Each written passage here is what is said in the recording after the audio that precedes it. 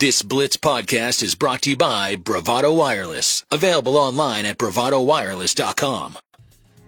Is Ryan Aber from the Daily Oklahoman. Ryan, we heard the news yesterday about Danny Stutsman. Are you hearing of any other opt-outs right now?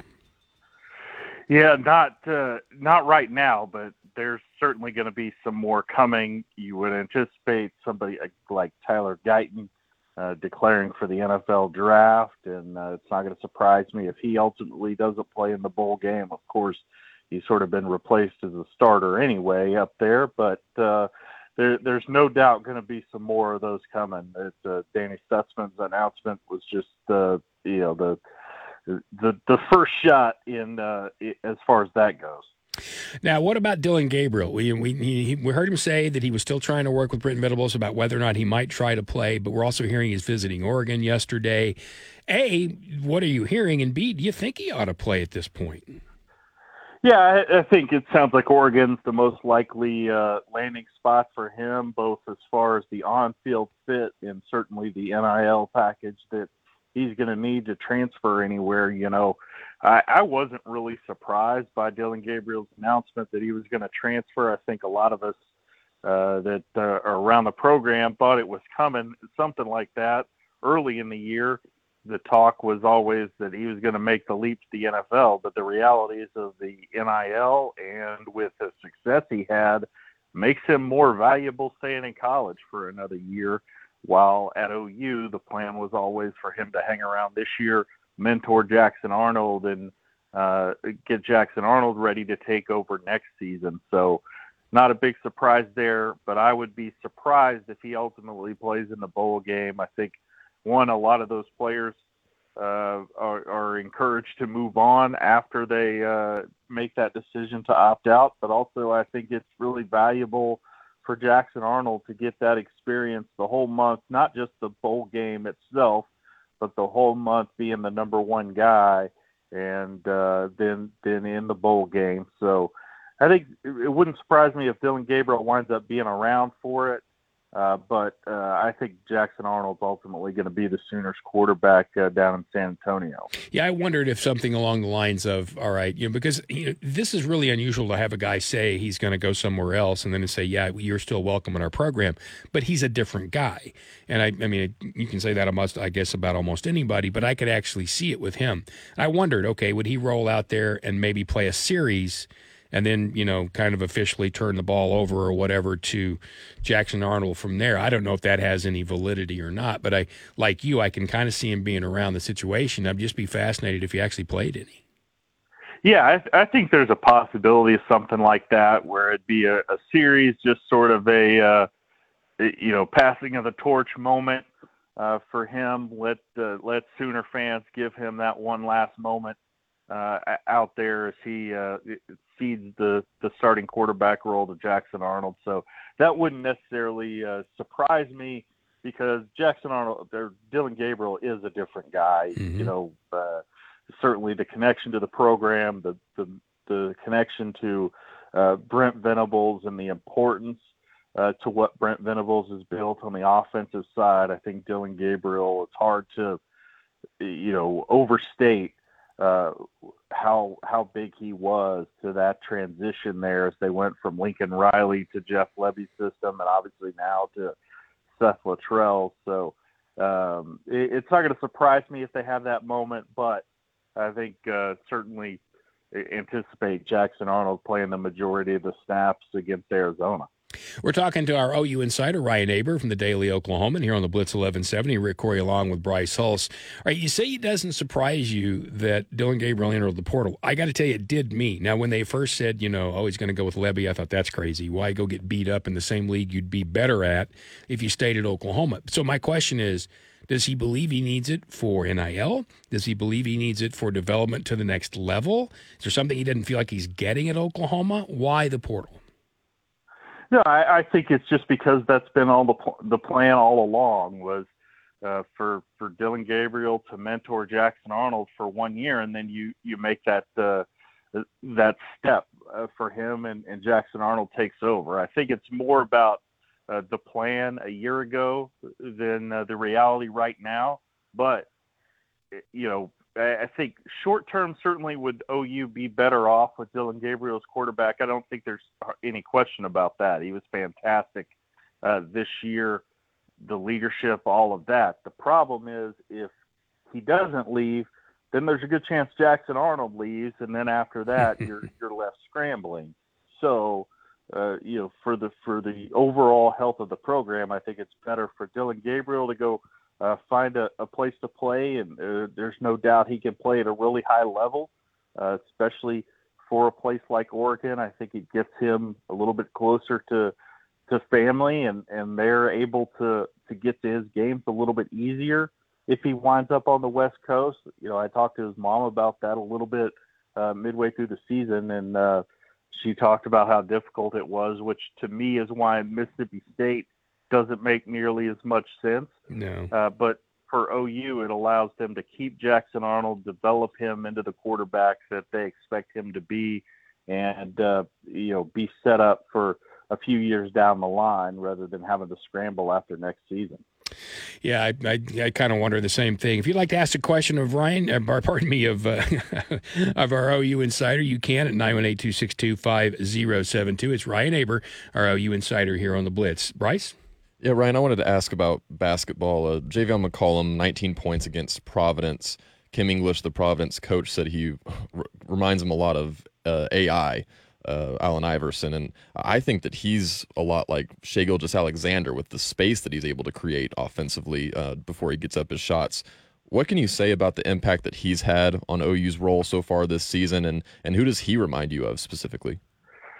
Yeah, I see both of those things, but SGA, seeing him day in and day out, I think that rings true to me. Well, I loved Allen Iverson back in the day and what he was able to do, but McCollum makes this thing go, and the way that they're able to create offense with their defense and get up and down the floor. It's an exciting brand of basketball. You wondered what this team would look like with all the transfers, but they've been fantastic.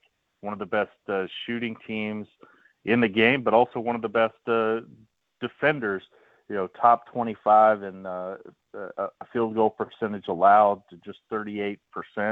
Teams are shooting against them, and they've been really, really good. I was really impressed with that win the other day against Providence. They were a team that was really surging, and to be able to do what they did, especially after letting that lead slip away early and falling behind in the second half, and then just to completely take control was very impressive. But McCollum made that thing go, not only with the 19 points that you mentioned, but the rebounding. They out-rebounded Providence by 17, 40-23, and were just able to turn up the pressure defensively and create offense with their defense.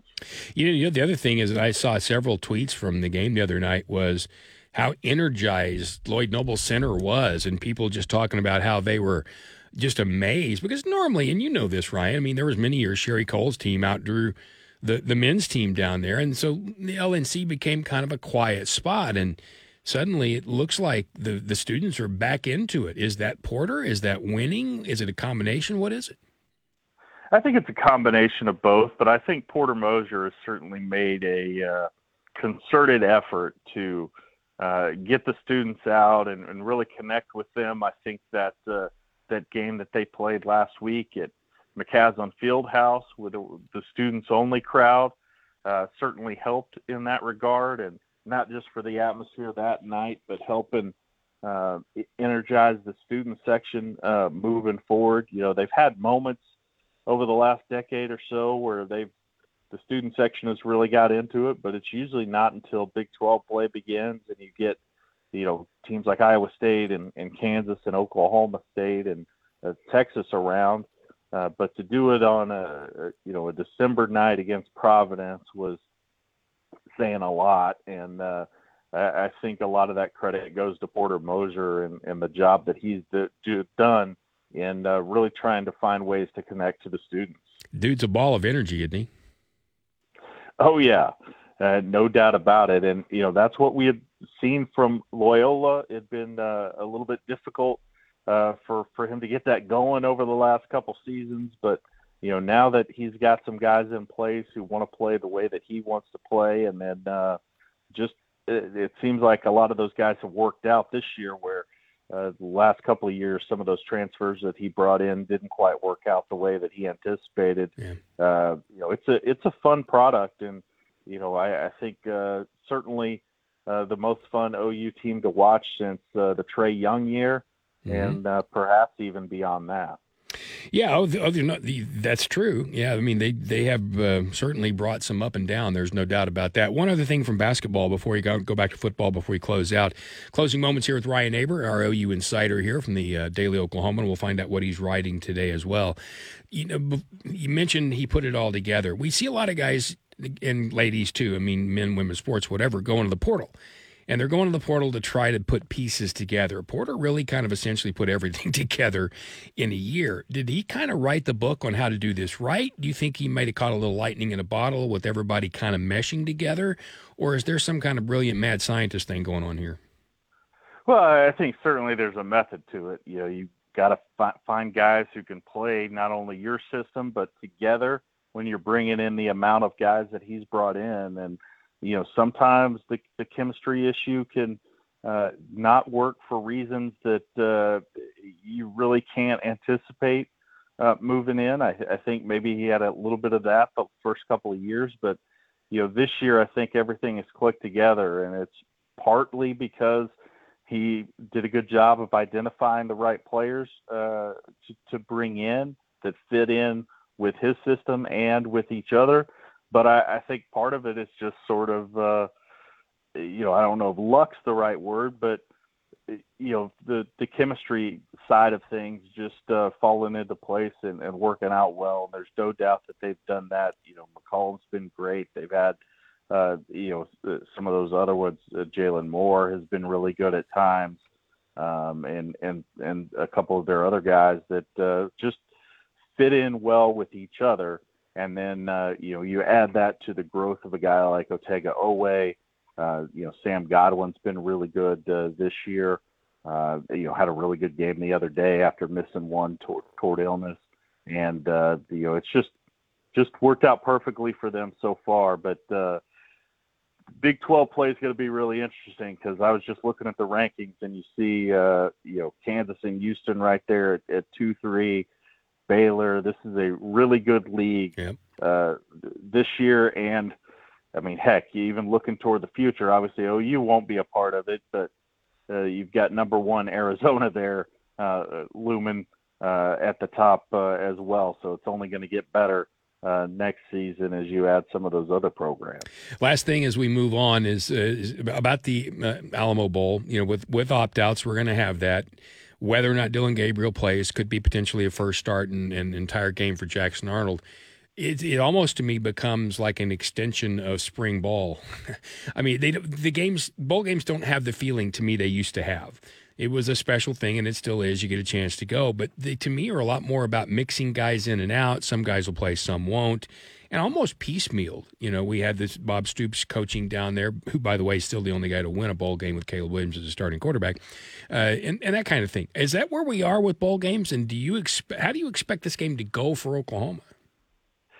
Yeah, I think there's no doubt about it, and it's a development tool for the future, not only for that month of practice that has sort of always been used as a development tool, but the games are much more about development now than they were even a few years ago. I think, it's hard to say how the bowl game is going to play out, because I think Arizona is really energized about being in, not only being in that bowl in particular, but being in a bowl period. Mm-hmm. They don't have any guys on their roster that have played in a bowl for Arizona. And it's a big deal for them. I think they're going to deal with a little bit less of the opt-outs and things like that because of that. But you never know how guys are going to react. If the turning over of the roster can inject a little bit of energy into a team. I think we saw that last year at the Cheez-It Bowl with some of those young guys that were able to play.